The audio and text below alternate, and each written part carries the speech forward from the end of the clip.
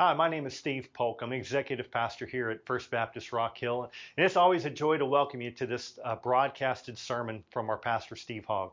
Today, he's going to bring a very challenging message to us as we talk about leadership. In some faction, some place in life, you're a leader, whether it's in your home, in your career, or volunteering, or even just leading yourself well, is a strong challenge for us as believers. So today, Steve's going to talk about what it takes to be an effective leader and just really the core foundational principle of effective leadership. So as we prepare for him to come, I want you to go ahead and grab a copy of God's Word, a notebook and a pen, and get ready to take some notes and see how the Lord speaks to you through His Word today. Let's pray together. God, we thank you for how Scripture addresses every facet of life. Today, we look at leadership and the calling and challenge it is to lead effectively. That we would first acknowledge our place as a leader of ourselves and within our family, within our school or job, or in other areas of life. And that we would be used of you to lead well, to be effective in that leadership. Help us learn more and grow today. In Jesus' name, amen. Good morning, everybody, and happy Mother's Day. Thank you for joining me for today's worship service. All of us have plans to celebrate our moms and the women in our lives that we love so much, and we're doing that here at First Baptist as well. And today I want to talk about the importance of spiritual leadership and spiritual influence, because moms and dads, parents are all big influences on the lives of their children. My mom turns 84 later this summer, and I have a lot of memories of her teaching me things when I was a kid. I remember one day sitting on the floor, leaning against the bed, and she was sitting there with me, teaching me how to tie my shoes. I have a very clear memory of her when I was in first grade, taking that Dick and Jane books that we used to use years ago to teach kids to read, and helping me learn words and learn sentences, learn how to read. When I was in my early teens, I also remember Mom giving me one of my first driving lessons, and I have to be honest, it didn't go very well. In fact, I got embarrassed and upset, and didn't go well. And so I have a lot of memories like that of Mom teaching me things. What I don't have are memories of her teaching me about Jesus, about His Bible, because we were not a Christian family. We did not go to church. My mom was not a follower of Christ in those years. And we did own a Bible, and there was a children's book of Bible stories in the house, but that was about it. And as I said a moment ago, parents teach their children, and you could say that parents are leaders when it comes to the family, when it comes to the children, and have a big influence. And what God tells us, what God makes really clear in His Word, is that one of the biggest responsibilities that parents have when it comes to teaching their children, influencing their children, leading their children, is in the area of their spiritual lives. That parents are to be spiritual teachers. Parents are to be spiritual leaders with their children. The truth is that each and every one of us who are followers of Christ, who are His disciples, are to be spiritual leaders in some capacity. When you really think about it, yes, we're spiritual leaders as parents with our children. We're, as a pastor of a local church, I'm a spiritual leader. Those of you who teach Sunday school classes or lead life groups are spiritual leaders.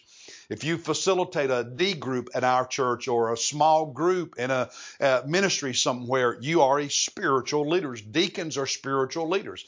Everyone who helps lead worship, whether you're on a praise team, you play an instrument in the worship service, you sing in a choir, you are a spiritual leader. You're volunteering in the community. You're volunteering in any ministry at the church. You're working with children. You're working with teenagers. You're working with college students.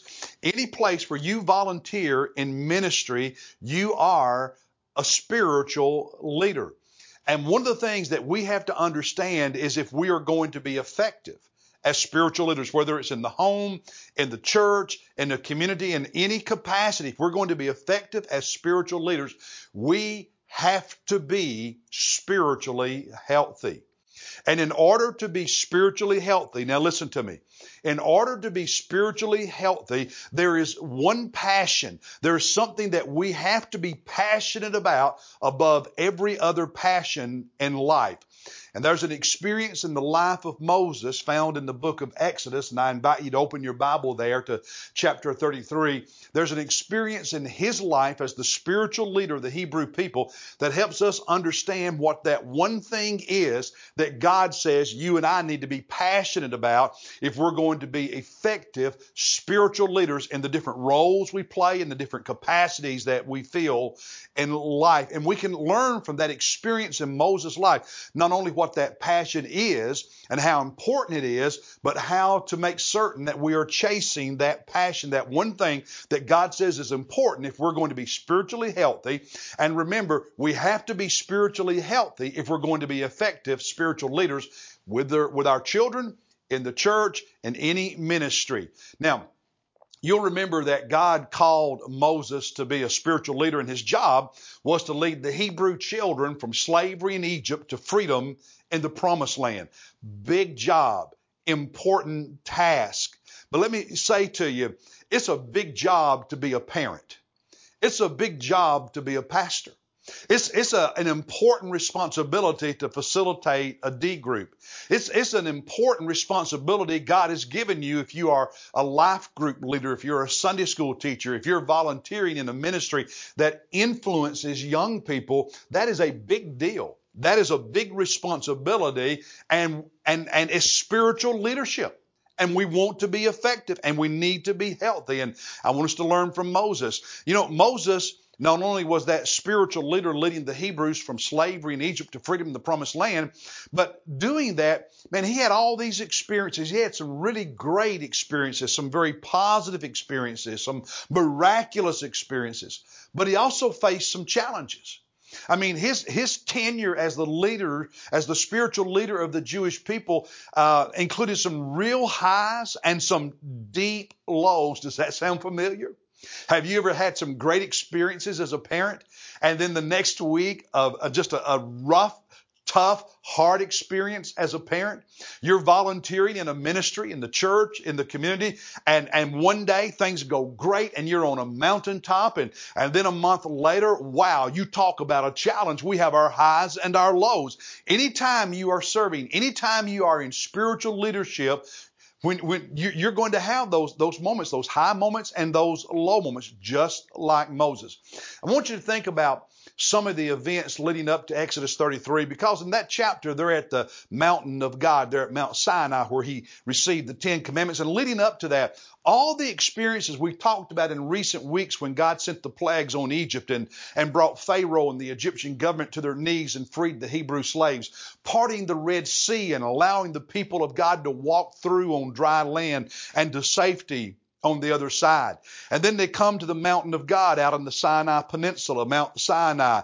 And on one occasion, God speaks to the people. In fact, God shows up on that mountain, and Exodus tells us that his presence covered the mountain with smoke, and there was thunder and flashes of lightning. There was a trumpet blast from heaven, and the mountain shook, and God spoke verbally, orally, giving the 10 commandments. And gathered at the bottom of the mountain that day, when God covered it with his presence, was not only Moses, but it was the entire Hebrew nation. It was the Jewish people that he had led out of slavery in Egypt, and they heard the thunder of God. They saw the mountain shake, and they knew that God was there, and their response was to tremble and stand there in awe. And here's Moses, their spiritual leader, and God shows himself in such a beautiful way to the people he is leading. That's a mountaintop experience.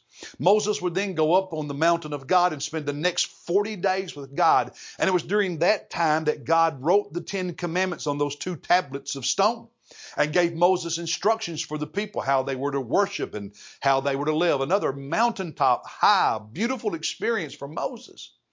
But he also faced some challenges as a spiritual leader, just like you do as a parent, just like you do as a teacher, just like you do as a leader in any ministry or a volunteer in any ministry. Not all of his experiences were positive, just like not all of ours are positive. On the way to the mountain of God, the people of Israel, the Hebrew people, they had complained and griped against Moses and against God because they said there's not enough water and there's not enough food. And you'll remember the story that God gave them water from a rock, and He gave them manna from heaven and quail in the evening so they would have food to eat. And in Exodus 32, when Moses is on the mountain receiving the 10 commandments of God and having that mountaintop experience, that positive experience as a spiritual leader, down at the base of the mountain are the people of God. And they're having a very different kind of experience. In fact, while Moses is on the mountain those 40 days, the people of God at the base of the mountain turn their back on God. And they take their gold jewelry and ask Aaron to make for them a golden calf. And they have a festival and they worship that idol. They sin against God, violating the second commandment that God had given them, not to make any idols. And Moses comes down from that mountain. Now picture this. Here's this spiritual leader, okay, this spiritual leader having this great experience with God the Father on the mountain. And when he comes down from the mountain, the very people he's leading are sinning against God by worshiping an idol. They've turned their back on God in just over 1 month. It did not take them long to forget that mountaintop experience they had when God's presence covered the mountain in front of them with smoke. Just a month later, they're turning their back on God, and Moses comes down and he sees that and he's heartbroken. You ever been heartbroken as a parent? You ever been heartbroken as a spiritual leader? You ever been heartbroken as a volunteer in ministry? And he becomes angry, and in righteous indignation, he takes those stone tablets on which the 10 commandments are written, and he throws them to the ground, shattering them into dozens of pieces. They're broken. He calls the people of God to repentance. And most of them do repent, and they're heartbroken because of their sin when confronted by it. But there are some who don't repent. And so not only does he call people to repentance, but he has to deal with those who are unwilling to repent. And Exodus tells us there were about 3,000 of them who were executed that day because they were unwilling to give up idols. And he could not allow within the nation of Israel idolatry because it would have destroyed the nation. After that experience, Moses goes back up on the mountain, spends another 40 days with God. God gives them the 10 commandments again. And this is where the story that I want us to focus on for just a few moments picks up. It's where it begins. Because all of this is beginning to wear on Moses. I mean, he's seen God do miraculous things and deliver the people, and yet he's seen the people at times complain and lose faith. He's seen the people in a little over 1 month go from celebrating the presence of God that they visibly saw and physically heard and experienced, that mountain high, that spiritual high, to turning their back on God and worshiping idols. And he's interceding with God on their behalf. Wow, it's taking a toll on him. It's wearing on him. It's discouraging him. And let's just be honest. There are times as a parent, as the leader of your family, as the spiritual leader of your children, there are times when it wears on you. There are times when you get tired. There are times when you get discouraged. As a pastor, I experienced that. You volunteer and lead, provide spiritual leadership in any ministry in the church, spiritual leadership in any ministry in the community. You're going to have those moments when it just wears on you.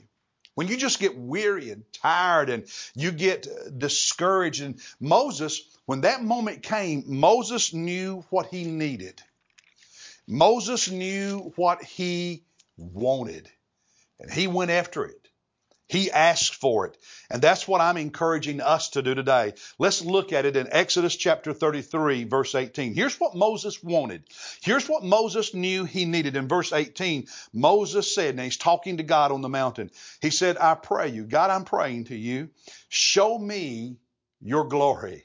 Moses knew that the thing he needed and the thing he wanted more than anything else in his life, if he was going to continue being a spiritual leader among the people of God, was he needed the glory of God's presence in his life. And so he prayed and said, God, show me your glory. I need you. I need your presence. I need to be connected to you. God, let me see your glory because I need to be encouraged and I need to be strengthened. God, let me see your glory. And then in verse 19, God said to Moses, I myself will make all my goodness pass before you. God said, Moses, I'm going to show myself to you. I'm going to show you my goodness. You're going to see my glory. You're going to experience my presence, and it's going to encourage you. Continuing in verse 20, God said, but you cannot see my face, for no man can see my face and live. Then the Lord said, and he's talking to Moses, behold, there is a place by me, and you shall stand there on the rock. Aren't you thankful that God says there's a place for you beside him, that God wants you in his presence, that God wants to be with you, that God says there is a place for you in my presence? That's what he said to Moses. And he says it to us because the Bible tells us that God will never leave us and nor forsake us. God wants to be in your life. And there's a place for you right beside him. And that's what you need more than anything else, is a deep, deep, strong, powerful experience in the presence of God, a connection to God. And so God said in verse 21, behold, there's a place by me, and you shall stand there on the rock. Then in verse 22, and it will come about while my glory is passing by, that I will put you in the cleft of the rock and cover you with my hand till I have passed by. And then I will take my hand away, and you will see my back, but my face shall not be seen. God said, Moses, I'm going to put you in the cleft of that rock and cover you with my hand as I walk by, as my glory passes you, and you'll know I'm passing.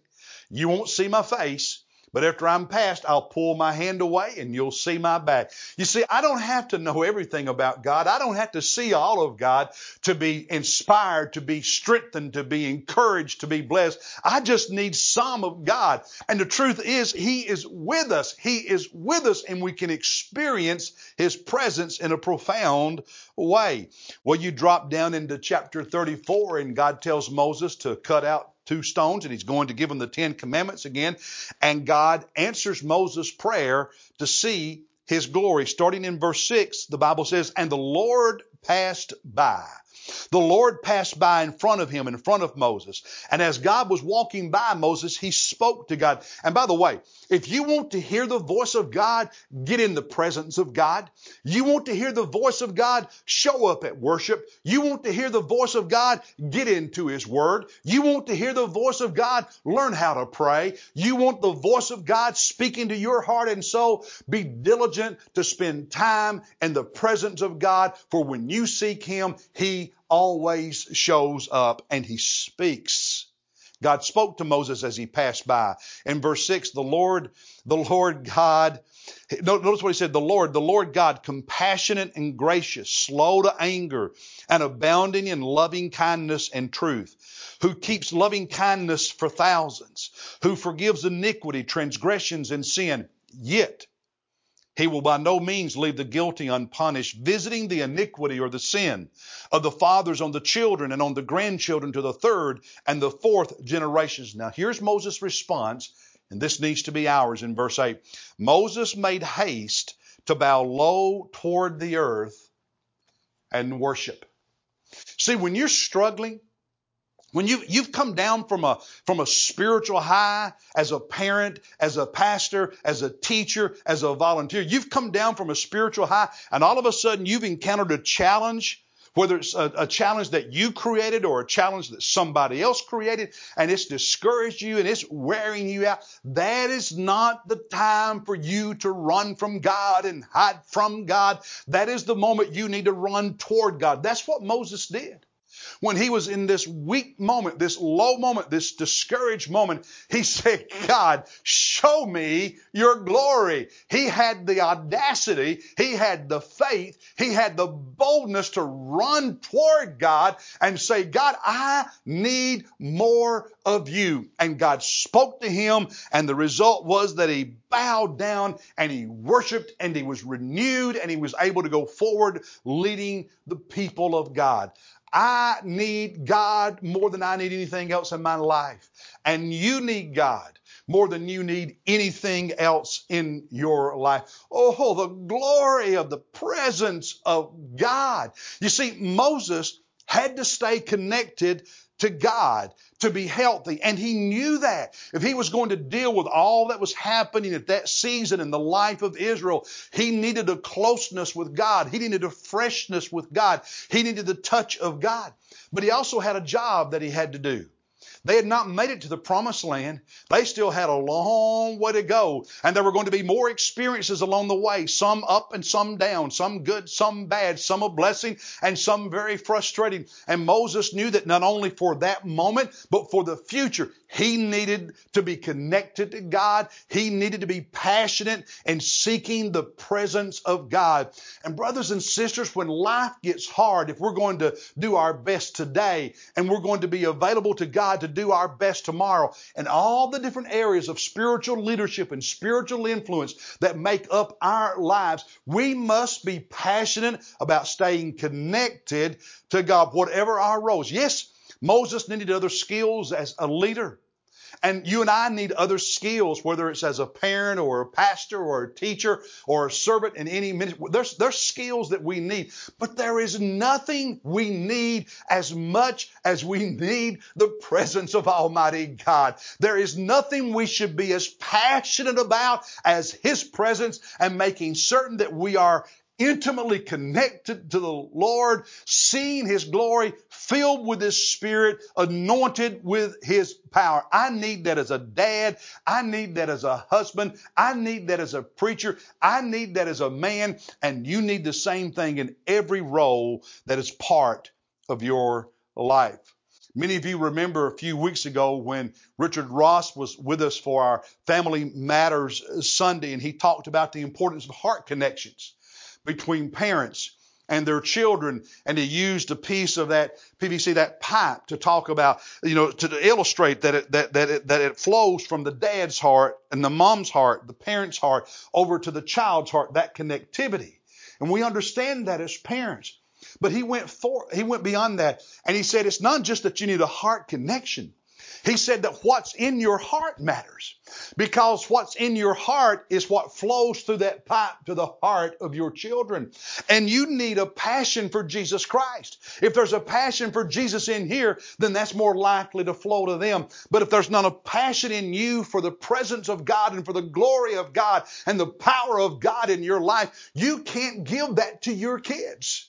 You have to have it if you're going to give it. And I say again, whatever role we play in life, whether it's as a parent, as a preacher, as a servant of Jesus Christ in any capacity, in any area where we have spiritual influence and bring about spiritual leadership, the greatest need we have is the presence of God, the power of God, the anointing of God, and to be connected with God Himself. There have been seasons in my life, and I'm sure there have been in yours as well, when I was not as connected to God as I was in other seasons. And whenever I wasn't as connected to God, it always showed up. It showed up in every aspect of my life, how I dealt with my kids, the kind of husband I was. It showed up in my preaching. It showed up in my leadership as a pastor. And I'm so excited that I'm healthier today than I was in some of those seasons. And through the years of life, I've learned some lessons about life. I've learned that, life's ups and downs will get the better of me if I don't stay connected to God. I've learned that I handle the ups and downs of life better when I am connected with God. I've learned in life, I've lived long enough now to know that my connection to God, my staying in the presence of God, my staying connected to God is the most important thing, the most important passion, the most important responsibility in my life. That everything else in my life eventually rises or falls on the connectedness that I have to God or that I don't have to God. I've lived long enough to understand that my influence and my leadership is more effective and more productive when I'm connected to God.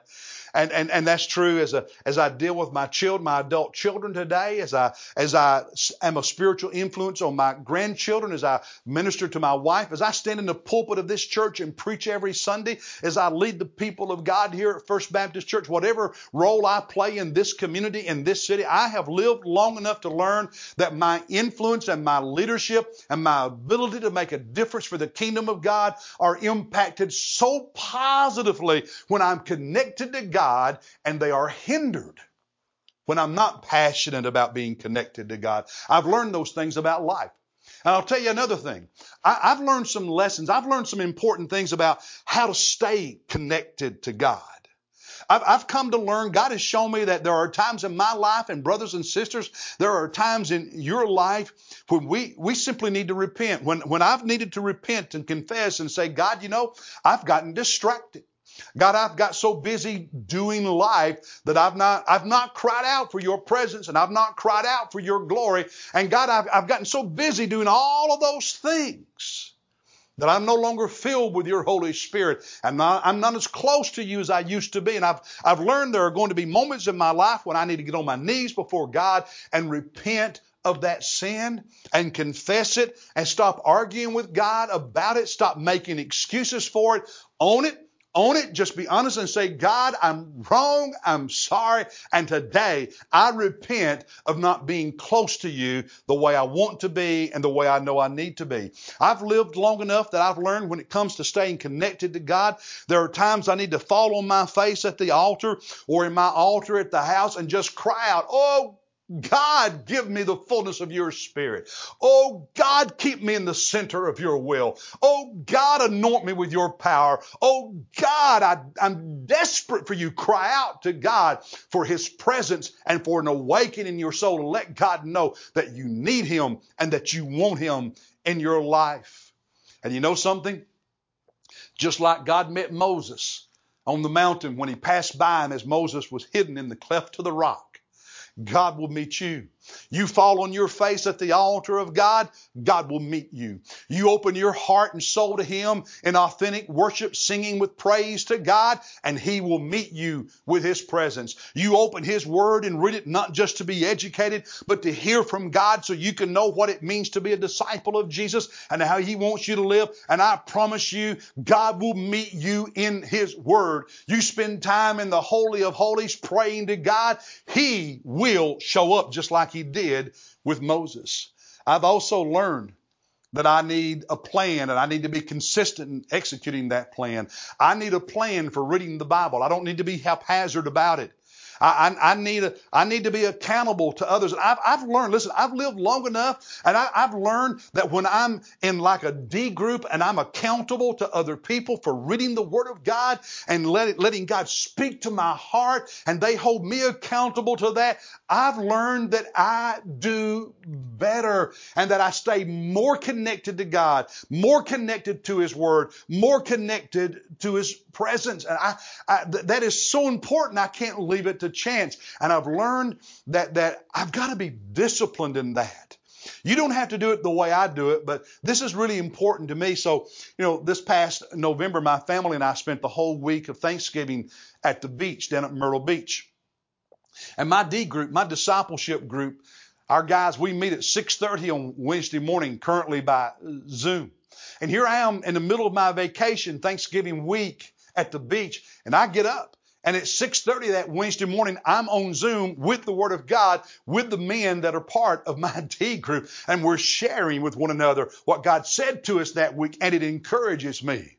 That Sunday before coming home to Rock Hill after being on vacation all week, we stopped and went to church and worshiped Jesus Christ at New Spring Church there in Myrtle Beach. Now, I'm not saying you have to do it my way. I'm not saying you need to be a legalist about those things.